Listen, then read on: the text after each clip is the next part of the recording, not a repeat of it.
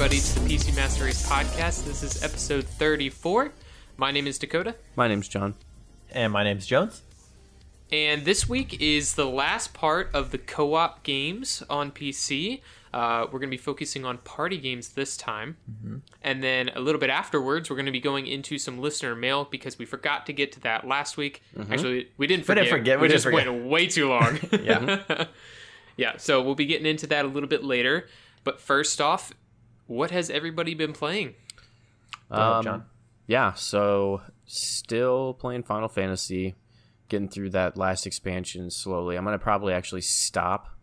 My plan is to stop my progress and level up my astrologist to level whatever for the story quest so I can get that experience. Because right now all the experience is wasted on my level 80. So I'm already max leveled. So I think I might take a break and level that guy up and get him to that appropriate level so I can get that experience. But other than that, what's that?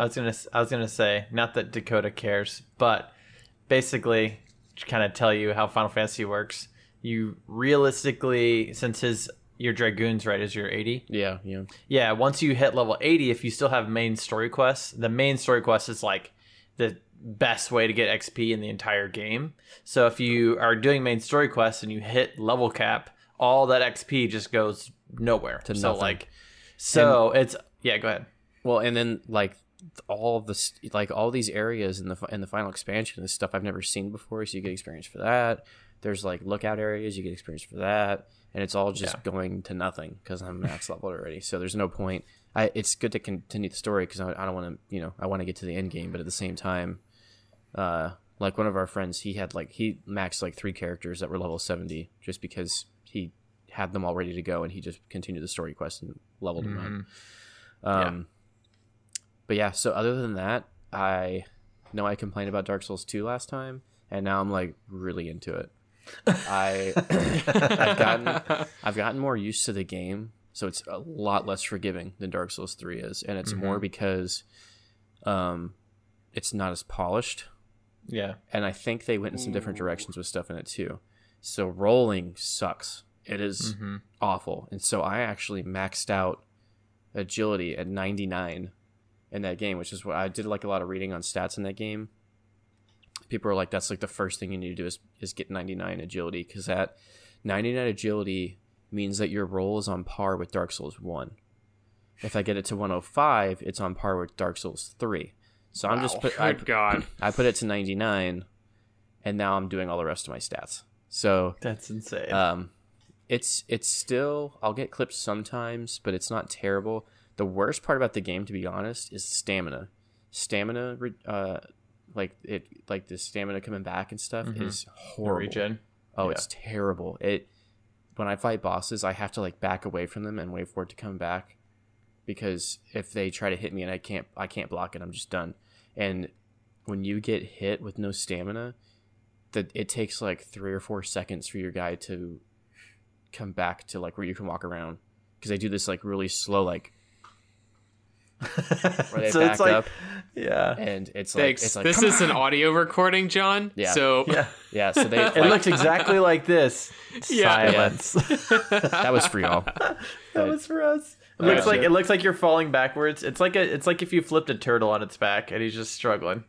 Yeah, that was actually a great analogy of what he just did. Yeah, that happens a lot because you get hit by some certain thing and that'll happen. You're like, come on, and you just smash the button It's like nothing's happening. And luckily, the bosses in this game are really easy. I've died a couple of times. Yeah, I watched that one boss that you fought on the cliff or on the bridge or whatever it was. And you literally just went in, swung once, jumped out.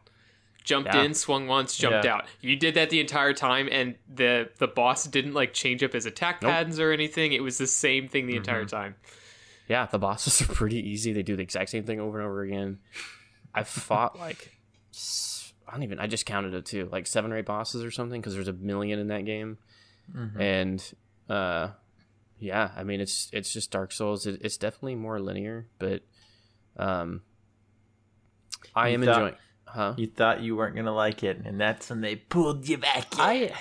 I do like it, and I don't. There is stuff that's really annoying. I think sometimes they do throw too many enemies at you, You say you don't like it, but you keep telling me you want to play it. But I do. It's a love hate for sure. I loved Dark Souls 3. I love hate Dark Souls 2. Okay. So what do you like about Dark Souls 2? What does it do better than Dark Souls 3? Nothing. Because that's really the only thing. Oh, okay. He just wants to play it. It definitely doesn't do anything better than it's just a Dark Souls game. So I love being able to level up my guy. I love getting souls and getting to like increase his stats. I like being able to increase my weapon. I feel accomplished when I'm like, oh cool, I can upgrade my weapon 2 more times. I'm gonna do more damage now. Okay. My goal is to do as much damage as I possibly can and continue to upgrade my guy, and that's what keeps me playing the game. I still have no idea what's going on. I don't know what any of the bosses mean. I don't know what they're for, who they are, why they're there. I have no clue. As far as I'm concerned, they're just randomly placed there for no reason. That's part of the Dark Souls experience. Yeah. Well, keep at least you in the Dark dark. Souls 3, like you fight the king's sons, and you're fighting like these different things. And it's like, okay, well that makes some sort of sense. I fought like some chariot horse. I don't even know why he was there. Spartacus. Like you have to drop like a drawbridge, or not drawbridge. You have to drop like a gate down, and the chariot hits. It's like a circular track, and you have to get out of the way as it goes by because it has like swords on the side of it or whatever. Okay. Yeah. And you have to close a gate on it, and it hits the gate, and the horse attacks you, and yet the horse is the boss. What? All right. Sounds like those Japanese developers were smoking a little bit of the devil's lettuce. It still is Dark Souls. There's actually a cult following for that game. Like a lot of people say it sucks. Dark Souls 2? Yeah, but there are a lot of people that like it. And I don't know if I said this last time, but I would say there's more people playing Dark Souls 2 than Dark Souls 3. There's so many blood splats and like messages. There's tons of them. There's so many.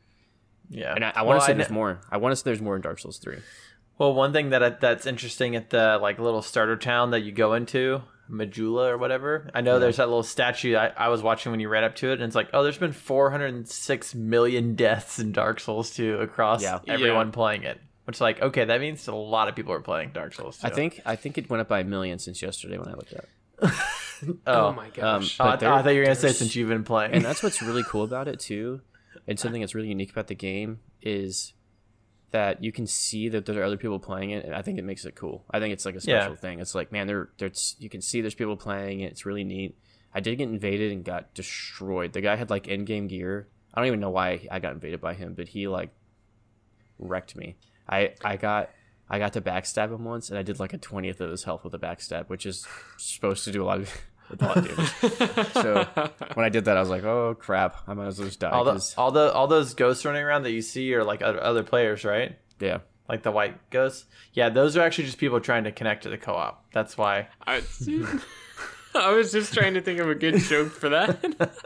But, all right, and I haven't had to summon anybody yet because I just haven't run into a boss that's really been hard at all. Well, most of them I've died once or twice, and then all right, humble brag. All right. See you. Now I'm gonna get So wrecked. did Bloodborne come out before or after Dark Souls 3? It had to been after. No, after Dark Souls 2. It came out like 2016 something.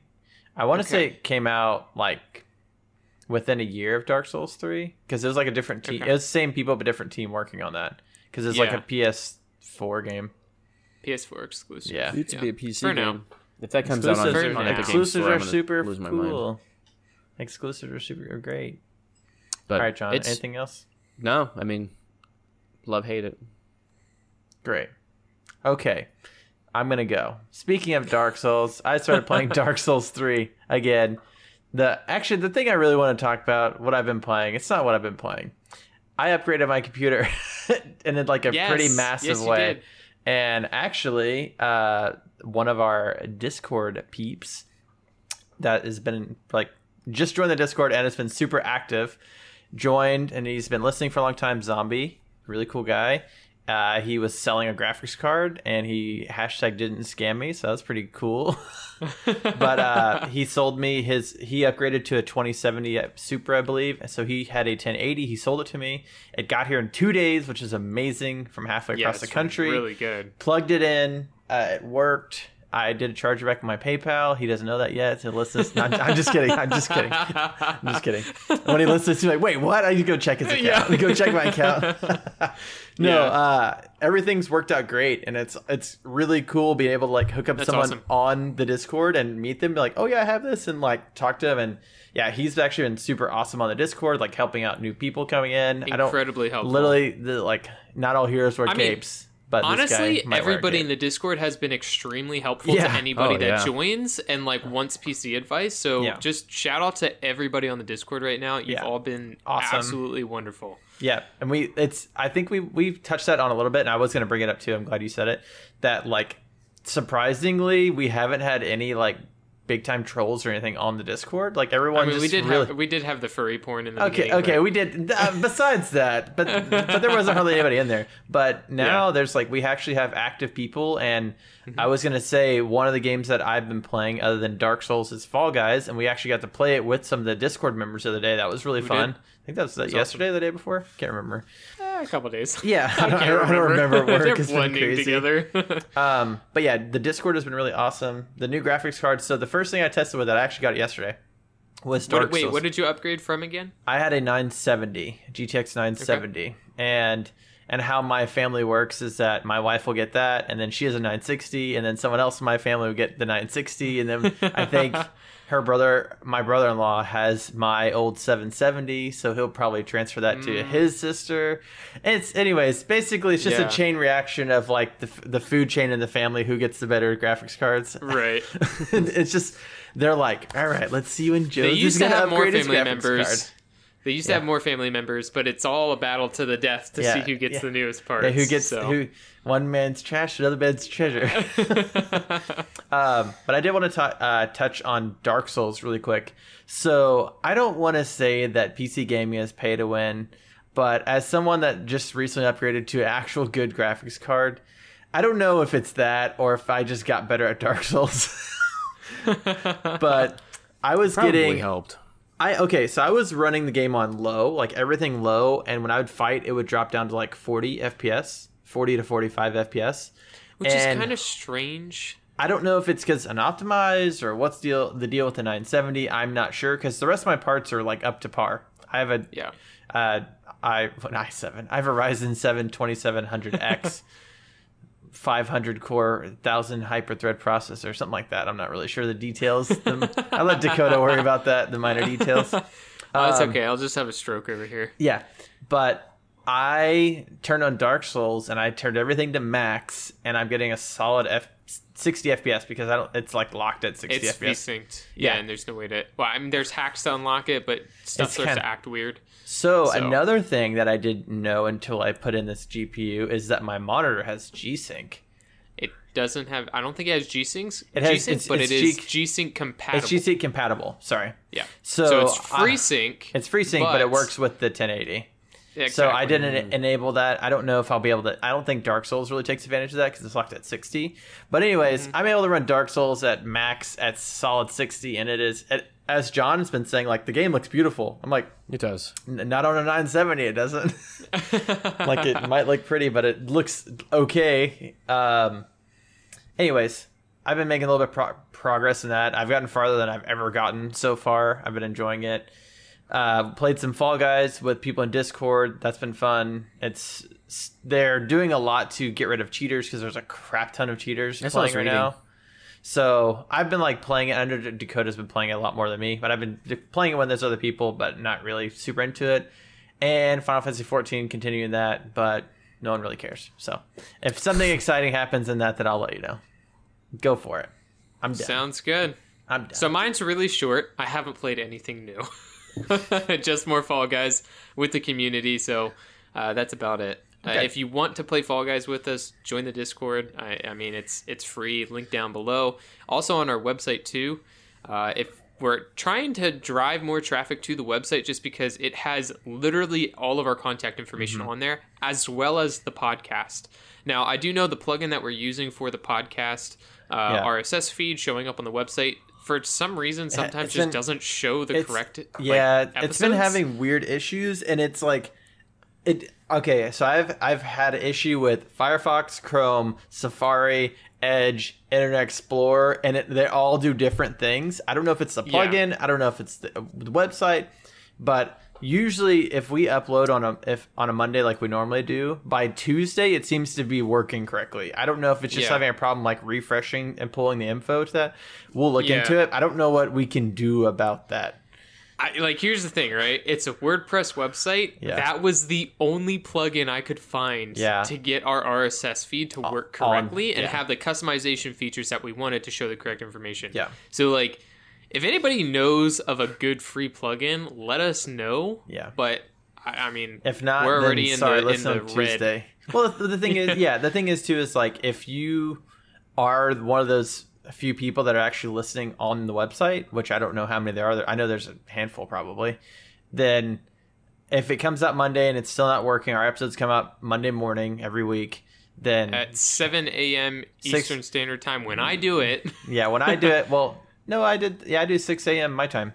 So it's the same thing. Central. Oh, okay. Yeah. All right. So, 6 to 7 a.m. depending on where you live in the world. But yeah, I don't know if it's just not working Monday. Sorry, listen to it Tuesday. It's on Spotify. It's on every other platform, so you can get it anywhere, basically. Anywhere. Yes. Okay. Cool. So let's move into the main topic, which is party games. This is the one that I've literally thought we've been recording for the past 4 weeks. Every time we come in to record, I'm like, oh, nice. Is this week the party games one?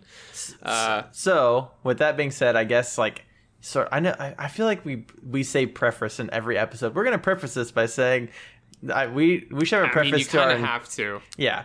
So, and John literally asked us before we started recording. He's like, what's the difference between these games and all the other games that we've been doing? And I promise you, we have not just been milking this topic for three episodes. Like, these all are actually, the problem is that whenever we were doing the very first episode, which is like 5 weeks ago now, or whatever it was, whenever we were doing the very first one, we pulled up this huge list of all these different co-op games that we played. And we're like, okay, there is we didn't want to just pull out like our top 5 out of that huge list because like we're like neglecting so much.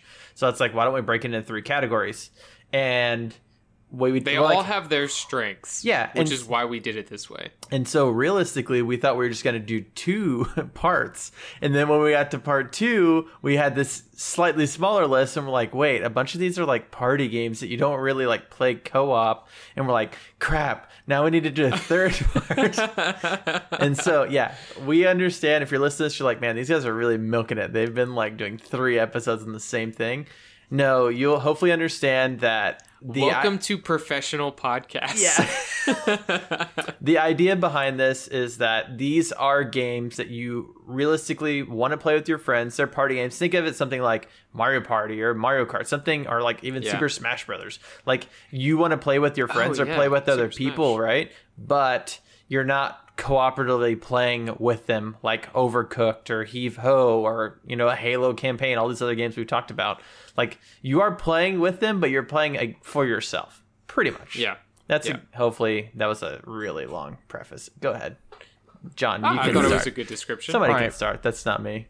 Yeah, so we'll start with Counter-Strike mini games. So we're talking about Counter-Strike Source mini games.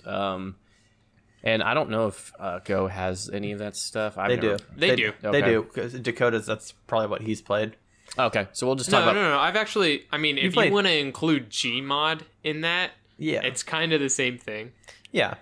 So there's tons and tons and tons and tons and tons of little mini games that people have made for Counter-Strike Source, Go, and even, Gary's Mod is Counter-Strike, just a different name on it, pretty much. Sandbox Counter-Strike.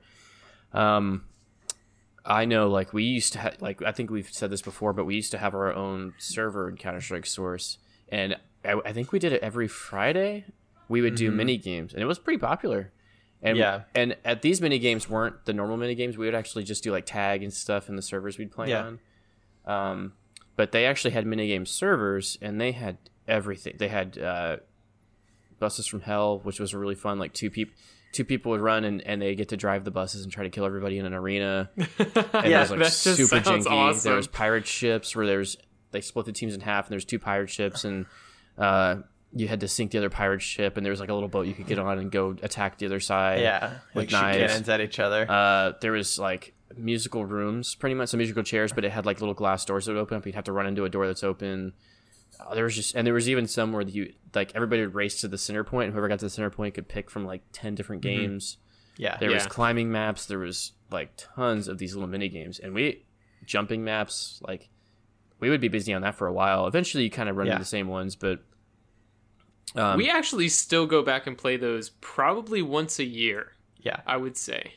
Yeah, and they're still fun. Really popular. Yeah, they're still plenty fun. I mean, honestly, Counter-Strike Source isn't like horrible graphics by any means, and it's still definitely playable and stuff. I've never played the CS:GO ones, but I'm not a fan. Well, the thing is with Counter-Strike, so CS:GO is now running on the Source 2 engine, right? They updated it to where it's running on the Source 2 engine, same engine as Dota 2. So the thing is with Counter-Strike Source, the original Source engine, while it was not perfect, it had tons of options for mini games. Like it had tons of options like air acceleration, low gravity. Like it had all these different things you could do, like console commands, and you could adjust everything. And once you could set up mini games like, oh, hey, this mini game is Scouts Knives, but it's low gravity, right? So like, and if you figure out how to bunny hop or you figure out how to do these certain things, like you can make the game so much more fun. I mean, they had tag. They had just so many different mini games. And another thing that I really liked that I thought was fun was like Zombie Escape. It's kind of a mini game, but that basically like everyone starts running and some person will randomly turn into a zombie, and you could actually pick what kind of zombie you are. Like, oh, you're a fast zombie, you have a lot of health. And while everyone's like running away, and I remember playing like a Lord of the Rings Helm's Deep Zombie Escape, which is it's like so janky, but it's so fun. Like everyone's like running up Helm's Deep away from zombies, so they're all chasing them. Dude, it's like amazing. Man, Counter-Strike and the imagination people have on like Steam Workshop and stuff, it's insane. Like just the amount of creativity that came out of that. I feel like that was, I mean, I know Source came out, I mean, it's obviously that's like before Minecraft. That's like 2005 or 6. Counter-Strike Source, because Half-Life, it came out right around Half-Life 2, and that was 2004. So it was like 2004, 2005. Yeah. So the amount of just creativity that sprung out of the Source engine. 2004. Yeah, 2004. Yeah. It was insane. And I mean, you can still go now, and there's minigame servers. Like we actually went and played, I know we played Go not too long ago, and we went and played minigame servers. Like there's surf, and there's slide maps, and there's climb maps. Like, I mean, Counter-Strike now is free. Like Counter-Strike Go is free. And while the Source engine isn't perfect because a lot of people probably haven't figured out the exact dynamics of the Source 2 engine to make it feel right. Maybe it's just to us because the Source engine 1 is so janky and then we got used to it that the Source engine like 2 is actually how it should be. We're just like old school. I don't know. We're just used to the trash. Yeah. I mean, I'm used to when I want to play Doom, I put in a floppy. I don't like start it on Steam, so maybe I'm just old school. I don't know. Yeah. But yeah, Counter-Strike, I think it deserves a spot. I know we talk about Counter-Strike a lot every once in a while, but it's one of those things that's like the biggest part. I think the issue with a lot of these games that we have on the list, other than one of the next ones we're going to talk about, is the fact that a lot of these are like 4-player locked or maybe 5-6-player locked. Yeah. Whereas Counter-Strike, I can go on a minigame server and play with 20 people, 30 people, 40 people. Like I could play with 64 people if I wanted to. I mean, it's going to be chaotic and crazy, but sometimes you want to do that. Especially, you know, for us, I've been thinking about stuff like, man, if we really grow our community, it's going to be really hard to like play stuff together. And that's why we have a couple of good things on here that I'll talk about when we get to it. Stuff that, you know, you could have like kind of a cool game night in Discord or something like that. For sure. But yeah, I think Counter-Strike definitely deserves a spot on the list. Source and Go. I know I've played both. I think Source minigames are better, but they also had a lot more time to develop them. It makes me miss the days of turning Counter-Strike Source on and pulling up the server list, and it's like it's just like 50,000 servers available. There's people in every single one of them. It was like, I miss those days. Well, the thing is, too, it's crazy because there's, you know, now if you go on Go or Source, you go on the community servers, there was probably like 200-300 servers that have people, but there's tons of servers, but most of them are empty. Like that's just It's just the way, because everyone just plays competitive. Because when there's I know we've talked about this. We have an episode about community servers and matchmaking, and it's like our worst listen to episode. It's like our worst listen to episode for some reason. Maybe you guys don't like that content. But community, like, it's hard. Like, unless you have a dedicated community, like, you can't drive people to that anymore. Especially with matchmaking, it's just too easy just to start a game. It's just too easy to click and start. And you had, I don't know if you mentioned this in that matchmaking versus competitive, but I know that Overwatch, we played that constantly when it came out because it just had casual mode. But once competitive mode came out, you basically just like marked it off because it kills your enjoyment of casual. Yeah. Like that, literally the casual, fun, laid back gameplay turns into hyper competitive. Why would you pick D.Va as your main, dude? We need another like healer right now. Winston, bro. People end up taking the competitive mindset into the casual, and it really ruins the environment. The toxicity of competitive pours over into casual for stuff like Overwatch, and I mean that it killed the game for me, because if you go play a normal game, people take it like they're playing ranked. So it's like, why even have casual? Just have ranked. Like, why even have? I don't know. As soon as you associate a number with somebody, they like lose their mind. Literally lose and it. I think it also attracts a certain type of person, which ends up being that person, like you said, that just goes crazy when they have a number up against how good they are. Yeah, it's like justification to a means to an end. Like, oh well, my EP is bigger than your EP, so there you go. It's like, dude, you're silver. I don't know what to tell you. Anyways, we can move on from Counter-Strike. Dakota, you can hit us with the next one. I'm going to hit you with the Jackbox. Yes. So, Jackbox, do you think a lot of people know about Jackbox? Yes, there's 6 of them. There's 6 of them, so I would assume so. Okay. Well, they're making a 7th one. Are they really? Yeah, of course they are. Cool. They made 6. Why not make 7? So, Jackbox is like a jack of all games, basically, in... Well... It started as a trivia game called You Don't Know Jack, and then they made Quiplash, and they made all these other mini games, and they decided just to put them in one pack together. That's basically what happened. I didn't know that.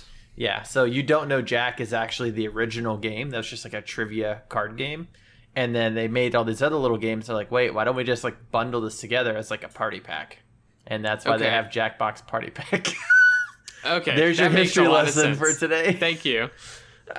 So this funny story about this game is that my roommates, who I wouldn't say are like, they play like Fortnite and stuff on console, but they, I would probably rate them as casual. But they know about Jackbox, and they've played it with their friends before, so it's not just a PC exclusive like small niche game. Like, it is actually a popular game, and I think what makes it so popular is that you need a console or PC to set it up, but people connect with their phones. That's which makes it so accessible. I played it. It's pretty cool with the phone. We actually played it here with everybody. Like, I put it on my laptop in the living room. I don't know if you were here or not, and literally everybody just grab your phone and you just go to the website, type in the code, and boom, you can play. Yeah, with like it makes it so incredibly accessible. Oh yeah, they're so smart because it's that way, and it connects to a website. Like, you can literally play this game with people across the world, and then just stream it through Discord to them. We've done that a couple times. That's basically what I was just talking about, that I was pseudo planning on doing. Eventually, if we have enough people interested, just doing like a Jackbox party night, because literally one of us can just stream it on Discord and everybody can just log in and play. Like, why not? That'd be awesome. Yeah, it is an incredibly accessible game to everybody, and I think that's one of the parts that makes it so much fun. And did you know that you can play with 10,000 people? Wait, what do you mean? Did you know that? No. So whenever you play, most of the games are between, I think they're usually between 6 to 10 people. Most of them are around 8 is the max. But you can actually have, if you have 8 people that are actually playing, you can have other people can still join as the audience, and they still get options to affect the game. So so you can actually have like 5,000 people watching your game and like do something. I know one of those games that's like the murder mystery one, where it's like you try not to die and like you try to not turn to a ghost and all that. I know the audience can really affect that because they can take away some of the answers on the trivia questions and stuff. I've seen that. It's actually really cool. So like crazy. Really cool. So like if we had the room filled up with whoever joined, everyone else can actually still participate and play along, and like you can choose to like help some people or like screw some people over. So it's actually like really smart because they're like, yeah, you can play with up to 10,000 people per game. Like, what? It's insane. That's awesome. Yeah, super cool. So yeah, Jackbox how much is Jackbox usually? I know it goes on sale a lot. Whenever they release a new one, I want to say it's around $30 to $40. I know it can be on the pricier end. Steep. I know it's at least $30 because I bought Jackbox 6 on sale on the last sale, and it was like $25, I think. But each Jackbox does come usually with at least 5 games. They're not always good, but if you think about it that way, I'm like, okay, you pay $5 a game. Some of the games are good, some of them are not. So I think I actually refunded Jackbox 6 because I didn't really care for a lot of the games in it. But that's the thing about there's 6 of them, and they all still work kind of the same way. So just go on Steam, look for the Jackbox that has the games that you want to play, and buy that one. Because usually the old ones are a little bit cheaper, and especially on a sale, like anything other than the newest one's going to be like dirt cheap, like under $10. Yeah. It's definitely great. That's probably one of our. I mean, all these are. And also, we didn't say we're not really doing top 5 or honorable mentions. This is kind of just the ones we picked of stuff you should try and play with your friends. But Jackbox is definitely up there because it's one of those games you can play with a lot of people, and it's really easy to get anybody into it. That's a game that you can like. Bring your. You can play that with your parents. That's what I'm saying. You can bring it to. Yeah, bring it, family gatherings or whatever. Even if you have a tablet or something. I think they actually have it on like iOS and stuff. You can play. I think so. Yeah. Okay. I guess I can read the next one unless you guys have anything else to say about Jackbox. Nope. Yeah. This is definitely not sponsored by Jackbox. Okay. The next one we can talk about is Pummel Party, which I actually was talking about on Discord with somebody. I think it was Ziggy or somebody on Discord the other day. Yeah, it was. Yeah. And he was saying something. Oh yeah, it's a lot like Mario Party, or like I wish there was a game like Mario Party. I'm like, oh, there is a game like Mario Party. It's called Pummel Party. It's like, oh really? And started talking. I was like, yeah, it's basically Mario Party with like Itchy and Scratchy Simpsons violence. It's like Mario Party, but Mario Party, you wish you could like hurt the other player. Like this one, you just killed him. You straight up can shoot him with a shotgun. Yeah, it's like the PG-13 rated R Mario Party where you can. Yeah. But it's literally set up almost exactly like Mario Party. Like you have a game board, you roll dice to move. You go around to collect trophies instead of stars. It's basically like it really looks like the bootleg like Walmart version of Mario Party, but it's actually really fun. And it's Mom, can we get Mario Party at home? We already have Mario Party at home. It's Pummel Party. Yeah, it's actually really fun. I don't know if John has played this. Nope, I have not played Pummel Party.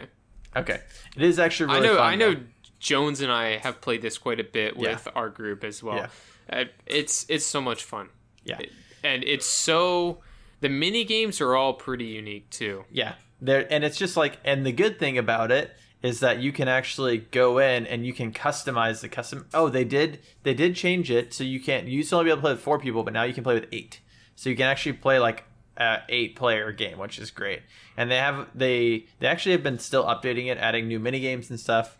Which obviously, for playing Mario Party, they don't do that because it's just it's not on PC. So wah wah.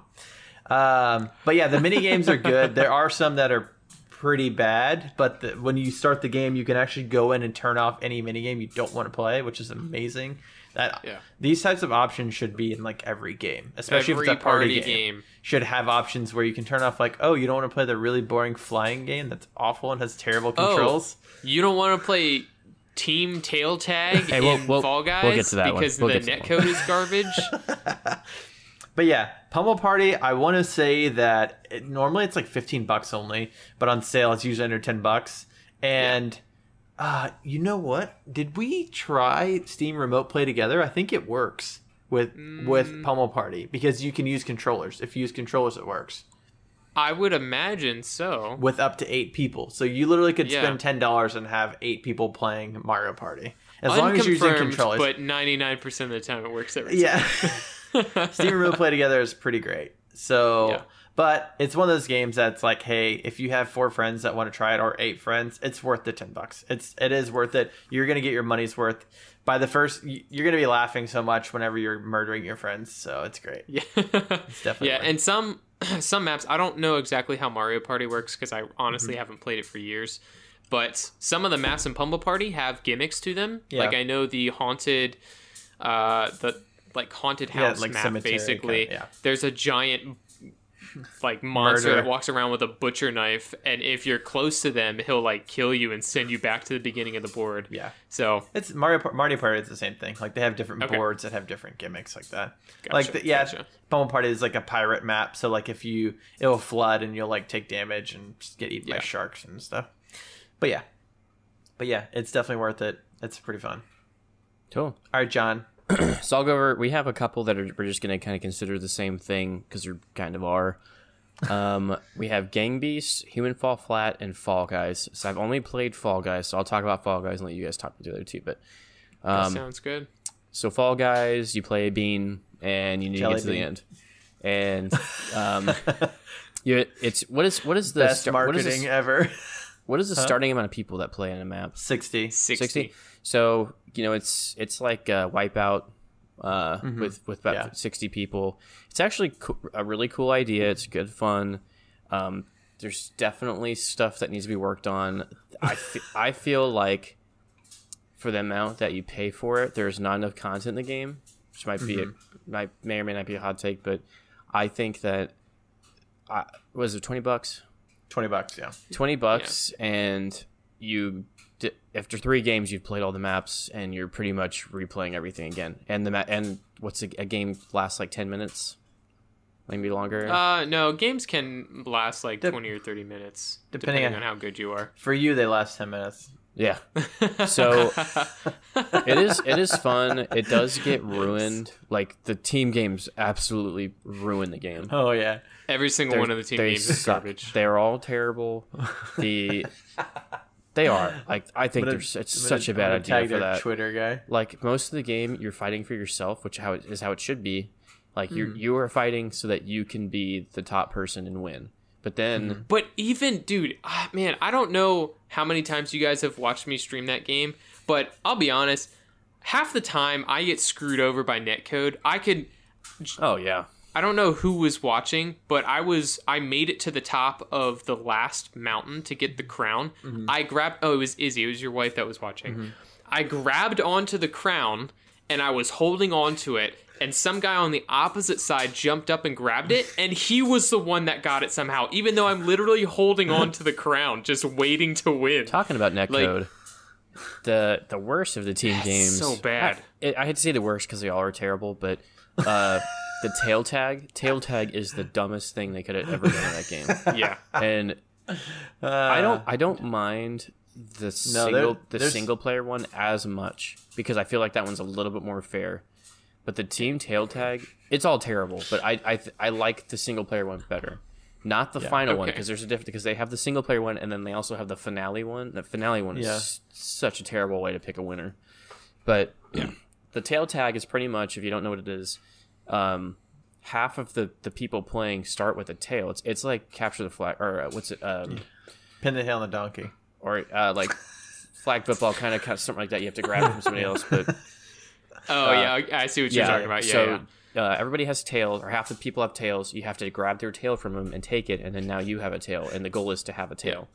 And but it's also divided up into teams. So basically, Sometimes, your team yeah. wants to have more tails than the other teams do, and half of your teammates start with tails, half of all the other teammates start with tails. So basically, you want to try to steal all the tails from everybody else and make sure everyone on your team has a tail. the problem is, which is the same for everybody, but whenever you grab somebody's tail, you have to be like on top of them. But when somebody takes it from you, they're like 2 or 3 people away from you, and you're like, I don't even know how to counter anything because the netcode's so terrible you can't even decide what to do because you're just taking it from you from so far away. And the team games definitely take it down. But what? I'm just happy because you guys just said tail about 800 times. That's because we hate the tail game. I'm like counting in my head like how many times John said tail in a row. And you said tail like at least 40 times. Well, it's the worst game. I mean, there are some other issues, but what's that? No. Okay, tail tag is terrible. I 100% agree, but it is not the worst game in Fall Guys. Are you talking about egg scramble or whatever? The egg scramble is 100% the worst game. Okay, so basically egg scramble is you literally go, there's a bunch of eggs in the middle of that spawn in the center, and there's 3 teams, right? And you each have a basket, and you have to go grab eggs and throw them in your basket. And the other team, you have to go in their basket and take the eggs out. And they're like in a hole where you have to jump up 2 platforms and then jump out. And there's like hammers swinging, and there's golden eggs. Basically, if you're on Team Yellow, you're going to lose pretty much 99% of the time because you have yellow team energy. Confirmed by Fall Guys' Twitter. Yeah, confirmed by the devs, basically. But the thing is that the mechanics, the grabbing, the jumping, it is a total Charlie Foxtrot. It is awful.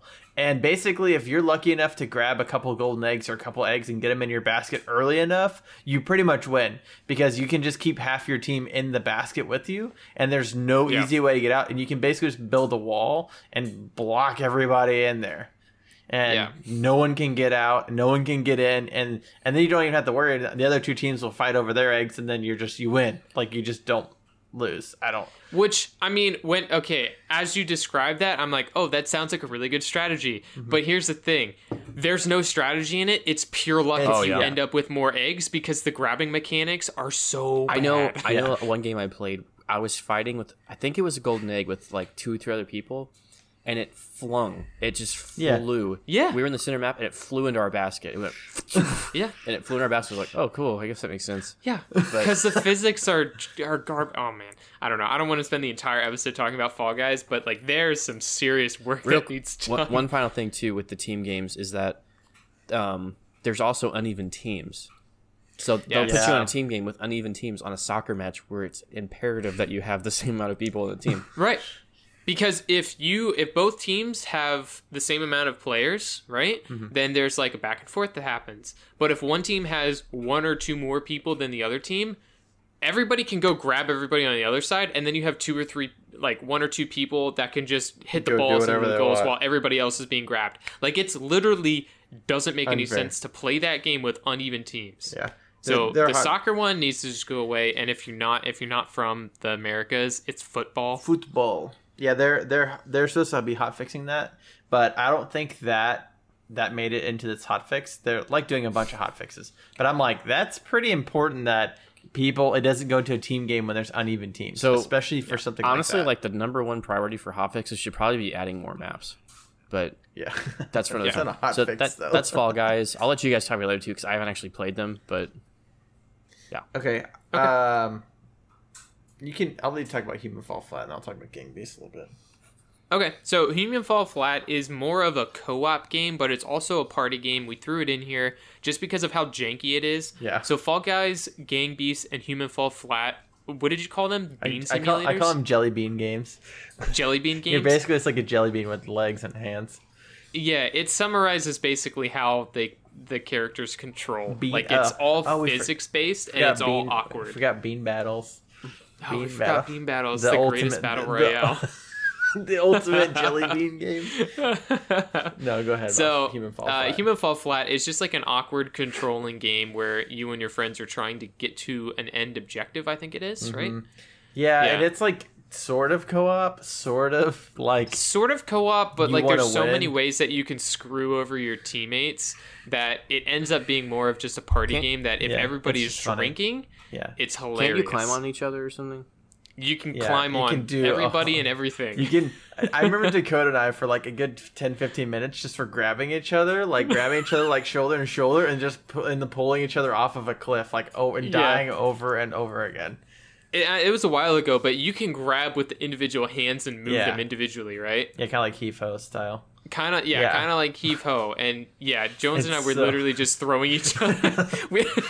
We were just trying like to throw each other off of the cliff and seeing who can like last the longest and throw the other person like off the sumo most. wrestlers, but with like really. So Basically. I think it's one of those games where the fun part comes of it, the really jankiness of the characters and the controls. So it's not meant to. You're not playing Mario. You're not playing like a precision platform or something. You're playing something like, hey, you got to push over this big piece of wood to like try to climb up on this tiny gap that you can't jump, and like you're probably gonna die like 100 times doing it. And it sounds super simple, but it ends up being a super hard task because it's just so awkward. Well, it's like but that's where the fun comes. Yeah, it's kind of like Heave Ho, another game that we talked about in the past. Is that like it's like, oh, you just link arms together and you like swing and then you go over there. It's like really easy, right? I'm like, I don't know. I've spent 35 minutes on a level before, so I don't know if it's easy or not. It's easy if you have good friends. Yeah, and it's like, well, and also if you can remember which hand is which trigger. True. And you're like, all right, guys, I'm ready to swing. Oh, that was the one that was holding all of us. That's awkward. So yeah, that's basically Humans Fall Flat. Gang Beasts. Okay, so I actually didn't know that all three of these games were made by different developers, but they're all like the same type of game. I wrote in here that Fall Guys is basically a battle royale. Human Fall Flat is the co-op Jelly Bean game, and that would make Gang Beasts the like 4-player co-op PvP game where it's not Smash game. Yeah, it's basically like the janky version of Smash, sort of. Like it has the physics where you can control your different hands and you can grab people, and they put you in like weird levels where like you're going up the side of a building on like a window cleaning platform that has the physics to it, and you're trying to like throw people off, and you're like you're in a wrestling ring and you're trying to like throw people out the wrestling ring, and it's 4 players, so it can get crazy pretty quickly, but it's really fun because it's like the controls are like absurd, and it's just it is fun. If you like Fall Guys, then check it out. It actually came out in 2014. It was like the first kind of game, but I think when it came out, it was actually only local co-op, which was like a huge detriment to it. But now with like Steam Remote Play, you can play it very easily with your friends online. Boom. If you didn't listen to our last podcast about different platforms, this is why Steam's the best. Go listen to it. Because, yeah. So we have one more game on the list that I actually put on here, but Dakota's played it quite a bit too. I have. So you can talk. I don't. John's played it actually. Well, I just know it's probably the closest game in our list that you could consider a Souls-like game. Like Darkness. It is, dude. It will rip your soul out for sure. All right, go ahead, Dakota. Let you. Oh, I'm taking this one? Yeah. Okay. Yeah. So the last one we have here is Golf with Friends. And while that probably sounds super boring, this is not your typical golfing game. It's mini golf. This is literally... it's more mini golf. It's mini golf. And so there's like no like character that like swings and hits it. You are literally the ball, and you have to push yourself towards the end goal. But the map design is really what makes this game unique, because I think the first map that you kind of start with is the like typical outside miniature mini golf map. Yeah. And then you end up going to space. You go to like haunted mansions. Yeah, you go they're to really different cool. dimensions. A pyramid, like you go to like a Egyptian kind of map with like pyramids and stuff. You're like, what? And then there's always one person who just can't do it, and they're at like what plus stroke 18. Yeah, no, like I just can't make it across this, and you got lucky and hit it first try, and you're like, hey, you suck. Yeah. Or there's so John's broken more peripherals playing this game than he has Dark Souls, if that's saying anything. I know there's one map where there's like a little stream, and the trick is you're supposed to jump into the stream, and it takes a shortcut, and it takes you. And if you play with people who don't know about it, you do it, and they're like, wait. And they're like going the long way. They just see your ball on like a little floating device floating to the end. It's really funny.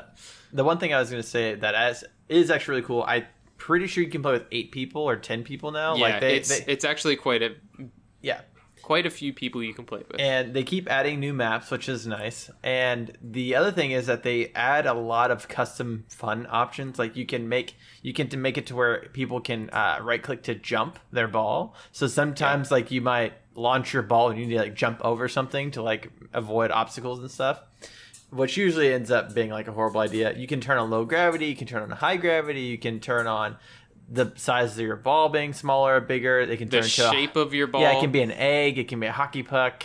And the physics of it are great. Like they did a really good job. Like So, are you saying that you can control the parameters of this game? Are you saying that that's a good feature? it's weird. Does that make a good game? Yeah, that's weird. We've been talking about that a lot in our list of things you can so do. weird. Wow. And we still put Fall Guys on this? Yeah, looking at you, Fall Guys, it's weird. I definitely want to play a custom game with my friends and disable People don't want that freaking anymore. egg scramble and tail tag. No. The only thing people like nowadays is matchmaking battle royales, baby. That's what makes the big bucks. And taking Oh, away only names. Why? What'd you say? Where you can't see people's names anymore? Yeah. Oh, yeah. Oh, yeah. Yeah, well, that that's- needs to be a toggle. That's because there's a ton of racist people on the internet. There were some names that were. There were. I mean, don't get me wrong. I laughed a few times when I probably yeah. shouldn't have. But that's Steam in general. I don't know what to do about that. Yeah. But yeah. I just wish I would be able to know which ones are my freaking friends, dude. Oh, that is something they did on the hotfix that I think is going through today. Recently? 'Cause I Today. played it yesterday. I think it's Okay. today. The hotfix today Okay. is that it's going to default to your friends or people in your party whenever you die. Thank Nice. God. Thank you. Now, I don't know whenever you switch if it's going to go to your friends or if it's... They should just have an option. Like, you just like, only Yeah. want to spectate friends and I don't care about anyone else. Yeah, Yeah. I only want to spectate my friends. Like, that's why I'm playing this game. Yeah. But yeah. Cool. Okay. So that's pretty much all of the party games that we chose. Now, we did have a longer list here. Notable mentions are like Ultimate Chicken Horse and those kind of indie-er games. Actually, pretty much all of these are indies. Yeah. I would say Jackbox probably not the only one that's not indie. Yeah. They made a lot. Counter-Strike's not very indie. Yeah. So that's pretty much it for the main topic. Now, last week we did go about 2 hours long, and we weren't able to fit in the listener questions. So we're gonna have a little bit of a longer segment from here on out, answering a bunch of the questions that were submitted. There's actually some fun questions in here. Yeah, too. there's fun questions in here. So Jones, do you want to start us out with those? Yeah, I will start us out at number 1. This is the oldest question, I should say. And this is from our Discord, and this is from Woody, which is actually one of the first people that joined our Discord. A little shout out for you there, bud. Can we give awards out? Would that be possible? Yeah, he's the longest listener that I remember, so he gets that award. There you go. No, I Keep- meant like on the Discord. Keep that one. Here you go. Give a golden star. Thumbs up. Yeah, he gets the award of if you keep typing in Discord, you rank up. There you go. Okay. Congratulations. Gotcha. You win the game journalist award. So his question is, what game was a pleasant surprise for you? As in, what game did you play not expecting much, but turned out to be pretty amazing? And why didn't you think it would be good? Was it a new developer, bad marketing, or not your type of game? Which was a pretty good question, actually. We all wrote some stuff, but I'm really not going to start since I read it. Really interesting question. All right, I'll go Johnny. first. Oh, you don't want to start it? John can start. Yeah, so I was having a hard time with some of these questions, just trying to remember because I don't remember anything. And but my first one was Dark Souls 3. I wasn't really expecting much going in. I was kind of like, I beat the Surge, and that sucked. The story sucked. Oh, okay. I was like, whoa, delete this And guy. I was like, you know what? I'm going to try Dark Souls 3. I've never played any Dark Souls games. I was watching like 100% run of the first one, and I was like, I'm going to try it. And I loved it. I absolutely love that game. It's definitely in my top 10 of best favorite games of all time. Wow. Would you put it above the Surge? 100,000% above the Surge. Really? well, them's fighting words. Okay. The Surge, other than how the combat was decent, was a terrible game. I mean, Okay. I like the song, but I mean that's just me. Tickle me surprised. I'm just saying, I liked it, but the story was horrible. Like the Well, I would say I'm glad that you played the Surge before Dark Souls, because I feel like if you played Dark Souls before that, then you probably wouldn't have gotten No, the Surge. I probably you probably wouldn't have liked it. Probably. and that's the Yeah. same with Dark Souls 2. That's why it's harder to get into it, because I'm going back to a game prior to things that they had fixed and made nice, like Yeah. quality of life stuff. Yeah. Like you said. Yeah. Other than that, another game that came to mind was Prey. I would say Prey might fall underneath the not bad marketing, but something I just didn't really know a lot Rough. about. Rough marketing. Yeah, I I'm sure. would consider it bad marketing. Okay. Yeah. I just hadn't heard a lot about it, and I don't even know why I played it, to be honest. I just remember getting it and playing it, and I loved that game too. That game was so much fun. Fantastic. And I don't know if I've talked about it on the podcast, but I literally played a character that carried around a mobile turret, and I'd set it down and let it kill all the bad guys for me. Oh yeah. And I built my my entire character around it. And I would find one of them because they were like suitcases or whatever, and I'd pick it up and I'd walk around with it, and I'd set it down in a new area, and I would kill all the bad guys, and I'd pick it up and I'd walk around with it. There was a skill tree for the turret, like repairing turrets and more damage and stuff. So that's exactly what I did, and that's how I played the game. And Nice. That's hilarious. the story was really cool. There's tons of stuff to explore. Like their story was reading computer screens, like finding people's computers and reading emails. Eventually, I did get kind of bored with it, but I thought it was really cool. The story, the end of the game was kind of whatever, but the experience was really neat. Once I kind of got over kind of how difficult some of the enemies were, and how I had to like kind of play with that and stuff, I actually had a really good time playing it. I enjoyed exploring this giant, like it's like a space station or something, right? It is. Yeah. So yes. I enjoyed exploring the space station and finding new areas and learning about stuff, and you can find regular items and turn into bullets because they had like this weird machine that would turn crap into Scrap, yeah. into whatever. Scrapper. But anyway, so that I would say Dark Souls 3 and Prey. Okay. Go ahead, Dakota. I'll go last. Yeah, so the first one that came to mind when I thought of this question was Slay the Spire. Now, I'm pretty sure I've talked about this game before on the podcast, but this is not the typical game that I would play. It is a 2D card game dungeon crawler. It's a roguelike deck builder is what it's called. Roguelike deck builder. Yeah, that pretty much sounds like the worst game imaginable to me. I would definitely not play that, but I don't know what. I think I might have gotten it in the Humble Bundle. Yeah, you something got like it. that. Yeah, you got it for pseudo free, basically. Yeah, I got it for like basically free, and Like, oh, it what the looked heck? interesting. I'll try it. Yeah, and I absolutely loved it so much hooked. so that I got Jones to buy it, Spikes to buy it, which is another friend that we have, and also Lightning too, right? No, Yeah. he didn't like it. He didn't like it. It was the three of us, really. There was somebody else that played it, but we're the three that actually were playing it a lot. Yeah.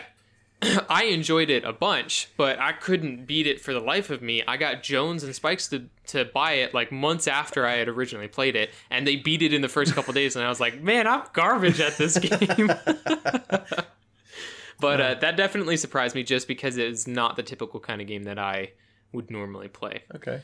But then I also have Prey on here, and the same Prey that John was talking about. But for myself, it was the complete opposite experience for me. I was aware of this game, and I was aware of how Bethesda totally threw out the original idea for Prey, like the sequel to Prey. So Prey 2, if you don't know, I highly suggest going on YouTube and typing in Prey 2 original gameplay trailer and gameplay reveal.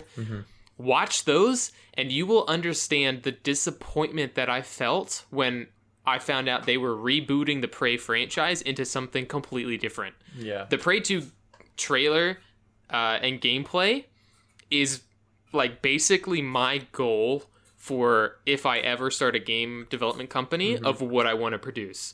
It was basically you are a bounty hunter that got sucked into a wormhole or whatever and put on an alien planet, and you're a normal human, and you basically are just a bounty hunter in this crazy Coruscant looking like alien worlds, and the whole point was just run people down in this open world sci-fi city, and it was awesome. It looked so dope. Cyberpunk. Yeah, but then I found out that they were rebooting Prey, and it was made by Arcane, which is like, yeah, Arcane made Dishonored. Yeah. Those were fun, but like, what the heck are they going to do with this sci-fi franchise? Nothing. Turned out to be a fantastic So RPG. Yeah. So I was super surprised at how well they did rebooting this franchise. So Too spooky Yeah. for me. those are my I two tried to play Prey, choices. and then I walked around, and I was like, wait, why that trash can wasn't there a second ago? And then I go over and hit it and turned to a monster. Long story short, within 30 minutes, that game was uninstalled. No, Nice. thank you. It was too scary, and I can't read emails.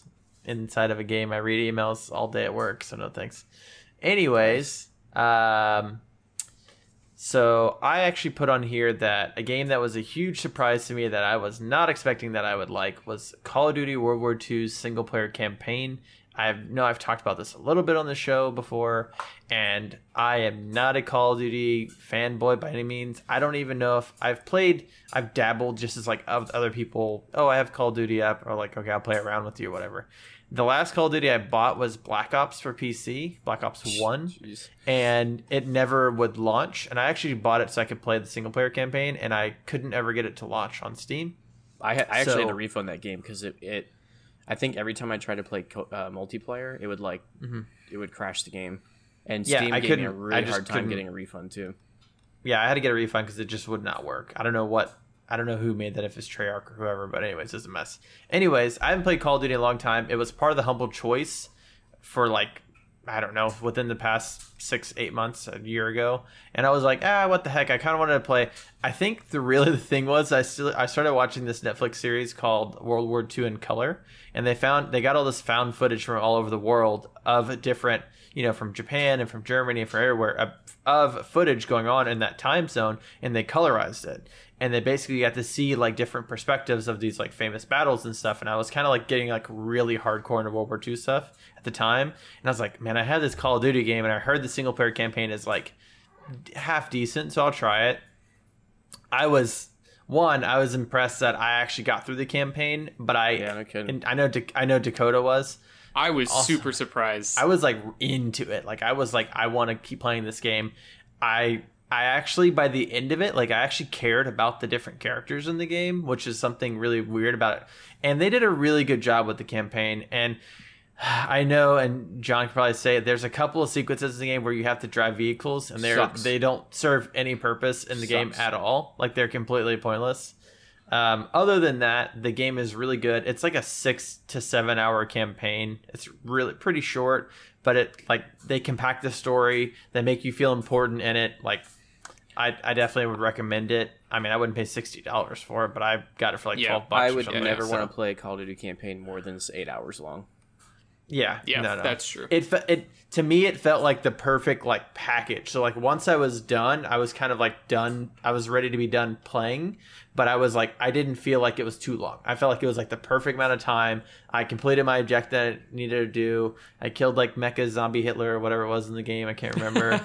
He was like a T-Rex Hitler. Are you playing Wolfenstein? Oh yeah, I don't. Wolfenstein Youngblood. No, but yeah, it was definitely solid. And the other thing, I actually heard that a lot of the recent Call of Duty campaigns have been really good, but just marred by kind of the genre that they picked, like the sci-fi futuristic one, and then going back to World War II, which was like a year late considering that Battlefield 1 launched a year earlier. And I just feel like I heard all of them were really good campaigns, but because of the community outrage at like how long they were taking to get back to their quote unquote roots, they just never caught critical acclaim. Yeah, because like Call of Duty usually has fantastic campaigns. I heard that Black Ops 4 is a really good campaign. It is the best. Yeah, the best one. Oh wait, it's because it doesn't exist. Yeah, big yikes! You can go play the Battle Royale, guys. That's super fun. The other thing I was gonna say that wait, no, Dakota didn't say that. He wrote it on here, but he didn't say it. The Surge was great. I love that game. Oh yeah, I love that. I meant to put the Surge on there. I forgot. I love that one song that they play when you go into the med bay. I know we talked about that the other day. It's a prisoner. Yeah, prisoners. I'm a prisoner. I know. Yeah, I know. Great. I know. I crapped on the game. But that's the only line I know. It was a pleasant surprise for what I thought. Yeah. It was about 4 to 5 hours too long. If it was like 14, 15 hours, it would have been perfect. I'm telling you, if that game had a decent story, oh man, it definitely would have been way better. I feel like Hideo Kojima wrote the story for The Surge. No, my God, Hideo Kojima. I don't even want to get into that. I don't. Do you want to play The Surge for 40 hours long? Not this week. It's playing a Hideo Kojima game is like playing the last level of The Surge for 40 hours. All right, you guys ready for this question? Yes. Yeah. So I'll do this one. So it's another Discord question from Hellfire 48200. Which aspect of gaming do you wish will disappear? For example, for me, it's loot boxes. This is his perspective. For me, it's loot boxes. I think this will be on the list for a lot, if not all of us, which I would agree. Luckily, I don't know about here, but I know in like abroad, like the UK or whatever in Europe, they're actually like kind of fighting it, cracking down hardcore. Hardcore. The EU and UK are both going at it pretty hard. We all hate it. Like it's just a way for them to make more money when it should be things that should be included into the games. But I'll talk about my stuff last. Oh, it's sorry, they're not called loot boxes in Belgium. They're called surprise mechanics. Yeah. Thanks for that one, EA. Well, here's a surprise. Anthem sucks. That hurts. That was divisive. My bad. I'll tackle. Yeah, we're not doing hot takes anymore, Jones. I'll tackle this one first. So I have microtransactions as my thing to remove, but it's maybe a little bit different than what you guys are thinking. So I have down that I basically want microtransactions to be gone, and I want to go back to the days of basically buying expansion packs that add a bunch of new content all in one drop. Okay. Reason being is I feel that the value for those expansion packs was way better than the value we're getting now, where we're like being nickeled and dimed for less cosmetics, less story modes, which I mean, we really don't get like story DLC anymore in modern games. It's all just like cosmetic, like DLC that comes in the future. I want to go back to like how The Witcher 3 and Cyberpunk are planning on doing it, where the main game comes out, everybody likes it. It's got a whole bunch of progression, cosmetics that you can customize from, like everything that you want in a base game. And then you play that for a couple months, and then a couple months go by, you start to forget about the game, and then boom, here's another expansion pack that adds like another 20 hours to the game and a bunch of other cosmetics and stuff like that. And you're like, I am ready to go back to playing this game. And there's enough content here for $20 that I'm like, I'm definitely going to buy and play it. So I would say Skyrim did it really well too. Yeah, Skyrim did it. Yeah. Because that game came out in 2011. And their expansions are really good too. Yeah. And they even did like, and sorry, not to, they even did it right too. Good. Like they came out, what was it, Hearthfire? And that was like what? Hearthfire? Like $5 or something, and then you could build your own house. And it's like, cool, I don't mind paying $5 for building my own house in this game. It's awesome. And that was still hours and hours and hours of content just for that. But anyway. Yeah, that's exactly what I'm talking about though. Like meaningful updates or expansion packs that you can purchase. I want to go back to those. I think the value proposition for those is way better than the stuff we currently have. Although I understand that what we currently have is never going to go away, so I'm okay with just microtransactions getting cheaper overall. Okay. Cool. Well, since John just walked away, I guess I'll talk. I actually wrote on here because I think we wrote this question out like it's been like 2 episodes-ish ago. I don't know. So I actually wrote that if I could make an aspect of gaming disappear, it'd be toxicity. And I know, and basically all I'm going to say is like, we've been planning on doing some sort of episode. We've been playing with it like since we started the entire podcast. We just don't really know exactly how we want to tackle it, because I think that it's weird. It's different for everybody. It's so subjective. Yeah, and that's the thing. And it's like, obviously it's all opinion based. I wouldn't say that toxicity itself is like, it's hard to put like a blanket statement over it and say like all toxicity is bad. Like, I don't think that's accurate. I think that a lot of it is bad, and I think a lot of it is negative, but I think toxicity also can help achieve results. It's really weird to say that as someone has played in the past a lot of competitive games. And toxicity, people can take it many ways. Hey, you know what? If I'm yelling at you in Counter-Strike, I'm probably kind of an ass. But if I'm yelling at you because you told me you were going to do something or you were going to go to B and you just ran to A and then shot me in the back of the head, yeah, you probably deserve to get yelled at. Is that toxicity? I don't know. Is that, I might be being a jerk, but if we're playing a team game, getting your comeuppance. Yeah, exactly. If you're, but if you say you're going to do one thing and then, say one thing and do another, and we're supposed to be working as a team, you might say, oh, well, you're being really toxic right now. Like, yeah, well, you're not helping the team. You're being the toxic one. Yeah. And yes. While it's all a matter of perspective, I would like to see a lot of the negativity go away, and I've been like trying to like detox my entire life, my whole aura of just being a negative person. I played Counter-Strike for 20 years, so I've dealt with that. Yeah. You know, on and off competitively, and Rocket League and all these other hyper competitive games where I'm like, man, I turn into like a tyrannical monster when I'm playing these games. Like I turn into such a jerk. Like I wouldn't want to play with me either. So I'm trying to like figure out exactly how I want to discuss that and not be like a therapist, but think like, hey, just because you can yell at someone doesn't mean you should. And just because sometimes you think you're in the right, and hey, a lot of times you probably are in the right, doesn't mean that you can't treat everyone else decently and just be like, hey, bro, I really need you to go to B and watch the bomb site because they're coming on B every round and you're getting wrecked. It's like, being able to take I definitely agree. Constructive criticism. Yeah, basically. There's 100% a difference between good and bad toxicity.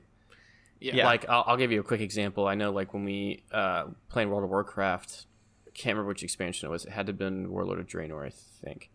And they released like the first raid, and I was playing when they like literally I was on, and I was like, they just released the first raid. Let's do this. And we went in Discord and we're with this raid group, and it just came out like 30 minutes ago, and we were playing it, and the guy was like already complaining about people not knowing what they're doing. I was like, how would we even know? And apparently, I guess you could go look it up on the internet, and there was guides or whatever. I didn't know that, and so I was like, of course people are gonna die. No one even knows what this is. Like this is the first time anybody's played it, you know. And it's like. He's like, idiot! I can't believe this cat 30 minutes ago. You should be said that. I actually said that to the entire Discord unmuted on accident, and I was like, and the guy's like, like he said something. I was like, oops, I must mute this. But like that kind of toxicity is like, come on, man! Like you're already, yelling at people for something, and it's like, that's like the toxicity that Jones and I were talking about earlier about Overwatch. Is like that mentality of like everything is hardcore, like has to be 100% like elitism, number one, if you ain't first you're last kind of mentality. Ricky Bobby. Like, oh man, and how to fix that is such a loaded question too, because it's so subjective, and every game, every instance is different. So I think like something like Overwatch, it really irked me whenever they're like, hey, if you're on a team with 5 other people, right? There's 6 people. Yeah. If those 5 people are queued up and you're solo queuing and they don't like something you're doing, all 5 of those people can report you and you'll just get banned by the automated system. Because they're like, oh, we're going to say that he's being toxic because, oh, we wanted him to play Winston, but he played Reinhardt and then we lost. So it's like, report him because he didn't do what we wanted to. And it's like mob rule. Yeah. That's a load of crap too. I don't believe in that. I don't believe in like, oh, mob justice because there's more of us, so whatever we say should go. I don't think that's right. I think there's definitely like, that's why I want to do an episode on, just toxicity in general. But I think it's going to I think the toxicity argument can really jump into like game developers overreach and stuff like that in the actual, it's like something like Counter-Strike. I mean, even in Source, like you go in, there's like, unless you're playing in like a tournament or something, there's like no rules. You can do literally whatever you want. It's literally a sandbox. You can say whatever you want. You can do whatever you want. If people run the server and they don't like it, they can ban you. But that's their own choice. It's their server. They're paying for it. But other than that, like you can kind of run rampant. You play something like Overwatch and people on your team don't like the DPS hero you're playing, they can all report you. You'll just get banned. Like you can't do anything about it. And there's like, and then the admins might just say, well, you should have changed the DPS to what they want to play. Like, what? I'm playing this game, and that's another reason why I don't play Overwatch. It's just like, dude, this is ridiculous. But well, like you said, it could easily step into developer overreach, but everything is so subjective that it's subjective on a player standpoint and then also a developer standpoint. Like myself personally, I don't care if somebody is being abusive in chat. It's freaking chat. You can hide chat in every single game that has chat. Them.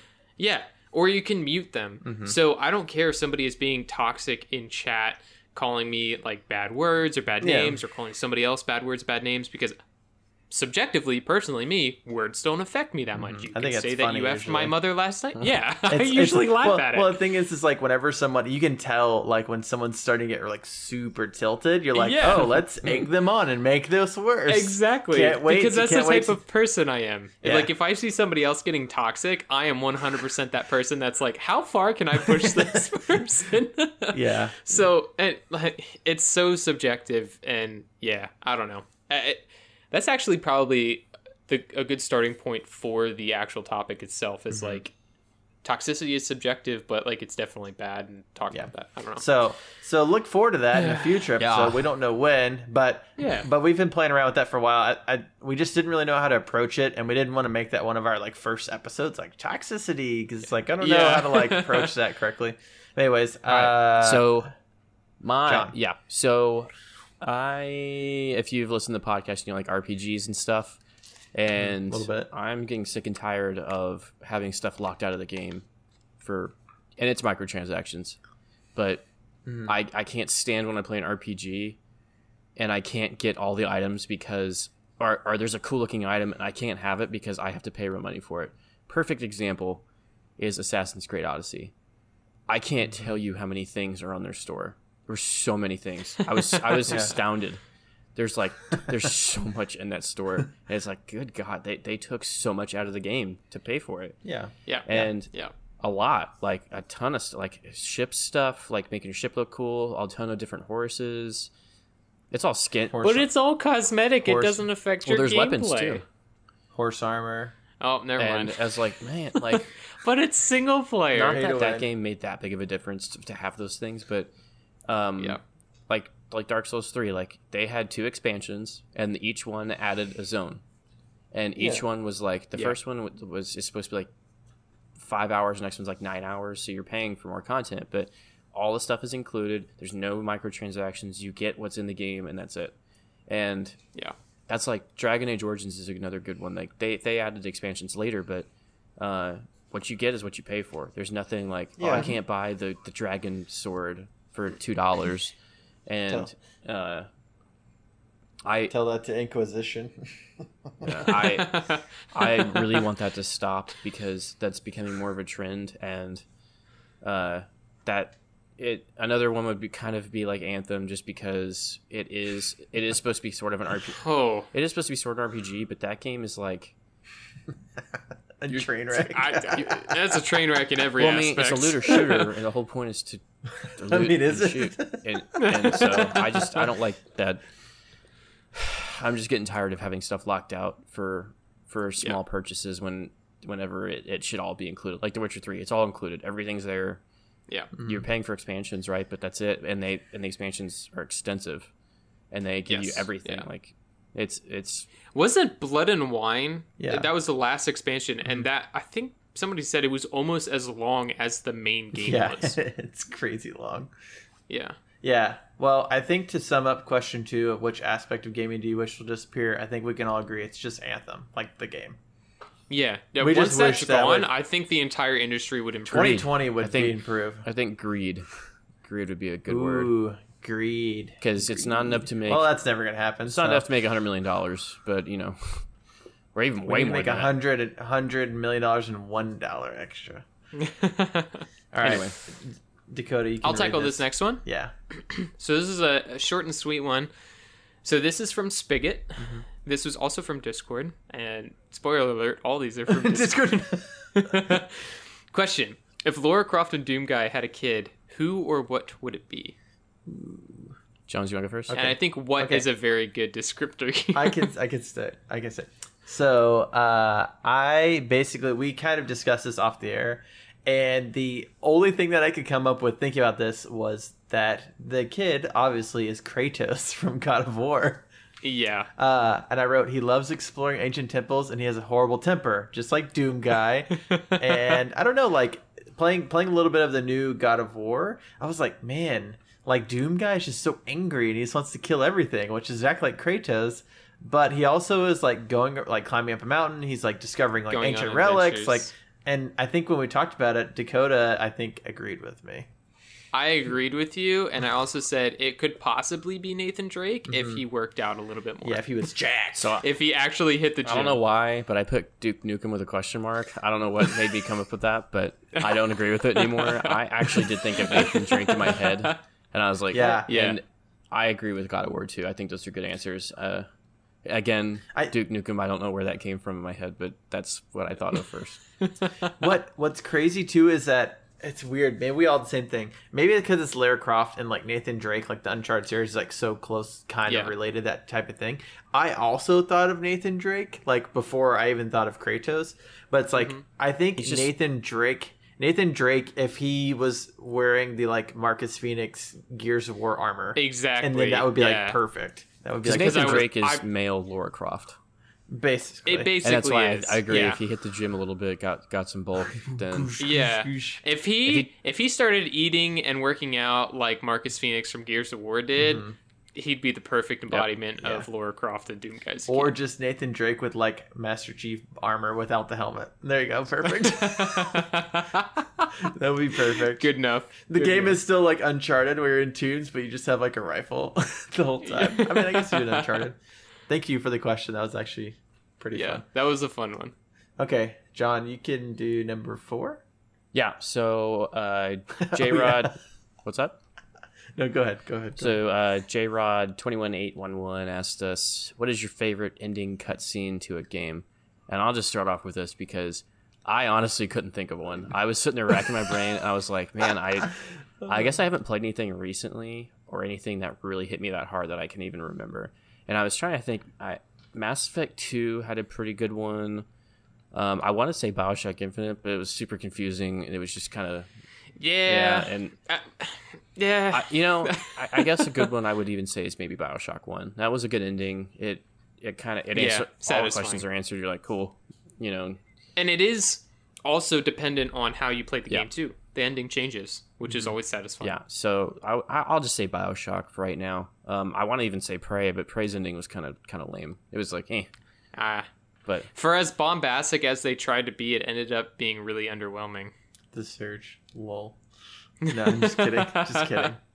And I'll say one ahead. more. Knights of the Republic. Why not? Throw it in there. Yeah. Throw it on the fire. Yeah. Those cinematics were always like top notch. Am I thinking of the right game? Maybe you not. guys both went silent. I don't think we're thinking of the right game. It's pretty. Which one was the one with the yellow lightsabers? You're thinking of the Phantom Menace.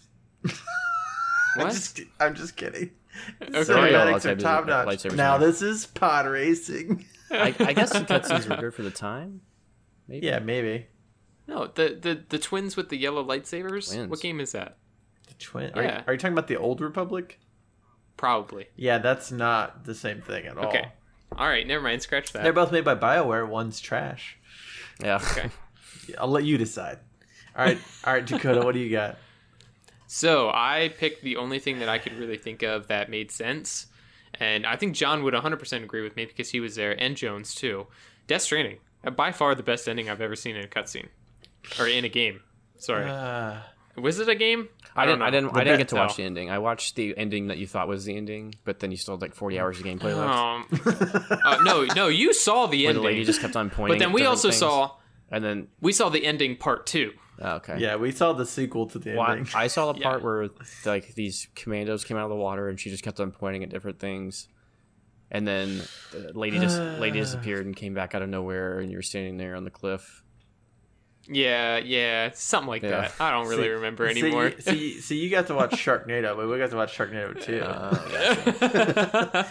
Both disasters. So this also says, "What is your favorite ending?" So that's your favorite ending is Death Stranding. No, I put Death Stranding as a joke. Okay, good. Favorite ending is Titanfall 2.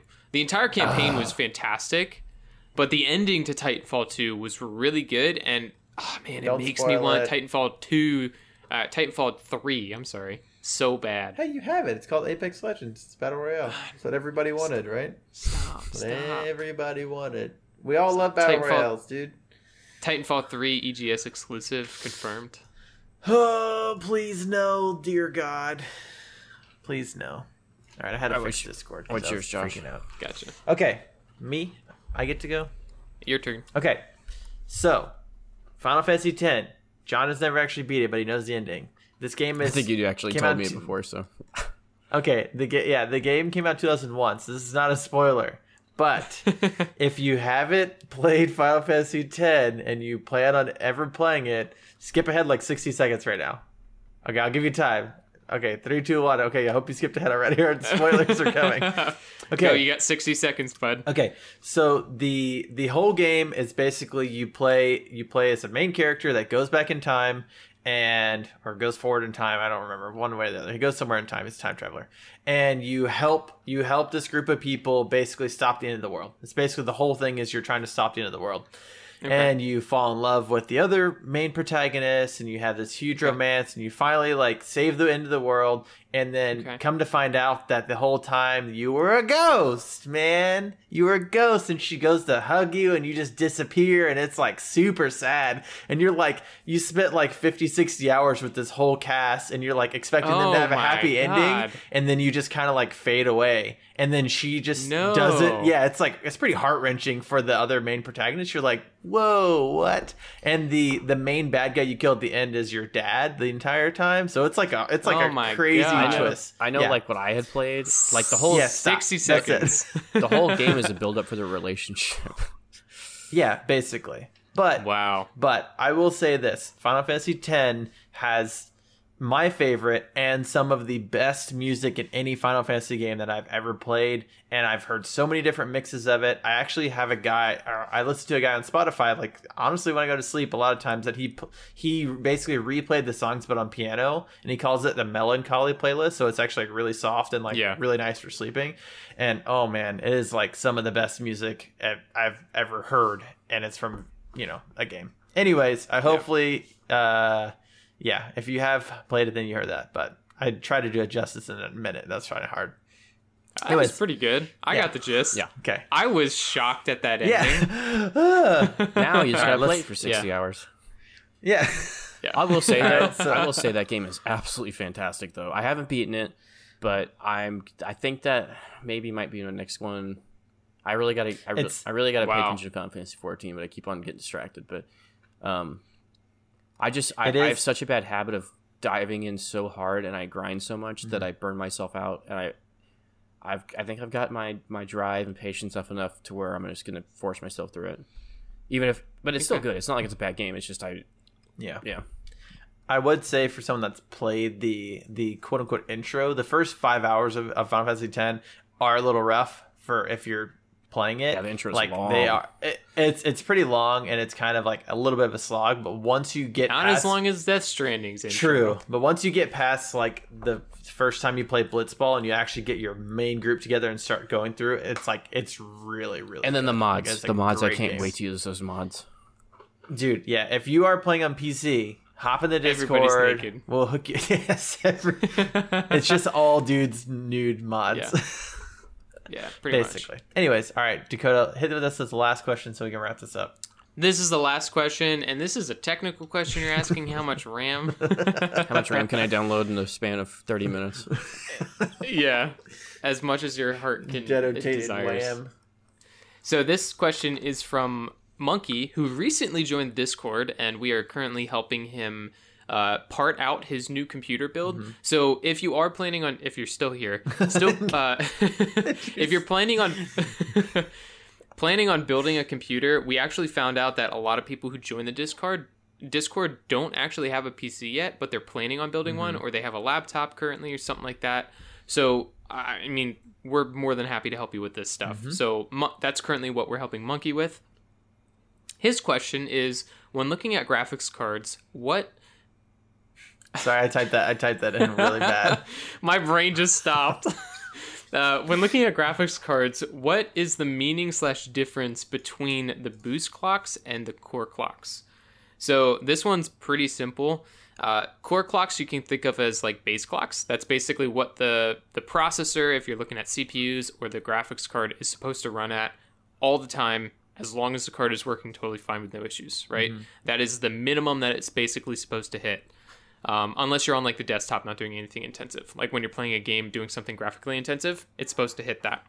The boost clock is basically the frequency that your graphics card or processor can hit if all of the environmental parameters are good for it. So as long as the temperatures on your graphics card or CPU are okay, as long as the voltage for that product is good. If you want to overclock, you need to make sure that you have plenty of voltage, stuff like that. And then for a graphics card, as long as your GPU is using like 100% usage and you're not like V-syncing the game to 60 FPS and then your GPU is using like 60%, it's not going to try to boost because it's already hitting whatever it needs to hit for your FPS lock. That's pretty much what the boost clock is. It's like what you can get if everything allows it. Okay, that's the too long didn't read version because I am so lost. I was trying to focus so hard on what you were saying. TLDR, base clock is the minimum. Boost clock is the you should get this if everything is good. Okay, gotcha. That's what I needed to know because I was like, bad. No, that's fine. You actually explained it probably what he was asking. But for me, I'm looking at you and I'm like, oh God, there's so much information. I can't focus. Okay. I can't focus. Fair enough. Good. I need to get better at that. The too long didn't read version. Because you're talking at me like I know what you're talking about, but I have no idea. Siri. I didn't talk to you, Siri. Okay, John, where can people find us? All right. The show's going off the rails. Yeah, so you can find us. All our contact info is on our website, PCMarkcast.com. We have Twitter, Twitch, YouTube, Discord links all on there as well. I know we talk about it a lot, but the Discord is still going. People talk on it constantly. You can ask, there's people asking questions all the time. There's people always in there streaming and whatnot, playing Final Fantasy, playing everything. People answering questions too. Like we have a lot of our viewers, not viewers, listeners. We're nothing visual. Listeners. Answering questions as well, and they're giving good advice. So everybody in there seems to know their stuff. So if we're not able to answer your question in a timely manner, which most of us are able to, the advice that everybody else is giving, Zombie especially, shout out to Zombie, it's all good advice. So as long as they don't tell you to download more RAM or plug a somehow fork into get a an toaster outlet. Involved. Yeah, unless you're downloading Skyrim. And I really feel like our Discord is becoming a community too. Like it's really turning into that. It's really cool. We all talk to each other, play games, and all that stuff. So, and if you want to email us, scroll to the bottom of the website to fill out the contact form on the website. But that's about it. John, I feel like that was a struggle for you to say. Yeah, it was. Okay, good. But we got there. I didn't know I needed to point that out. Sorry. Anyways, I'll edit that part out. PCMarkcast.com. Okay. Just go there. Just go there. Do it. Just do it. All right, guys. I hope you have a good week. Yeah. And we will see you on the next one. Bye. See ya.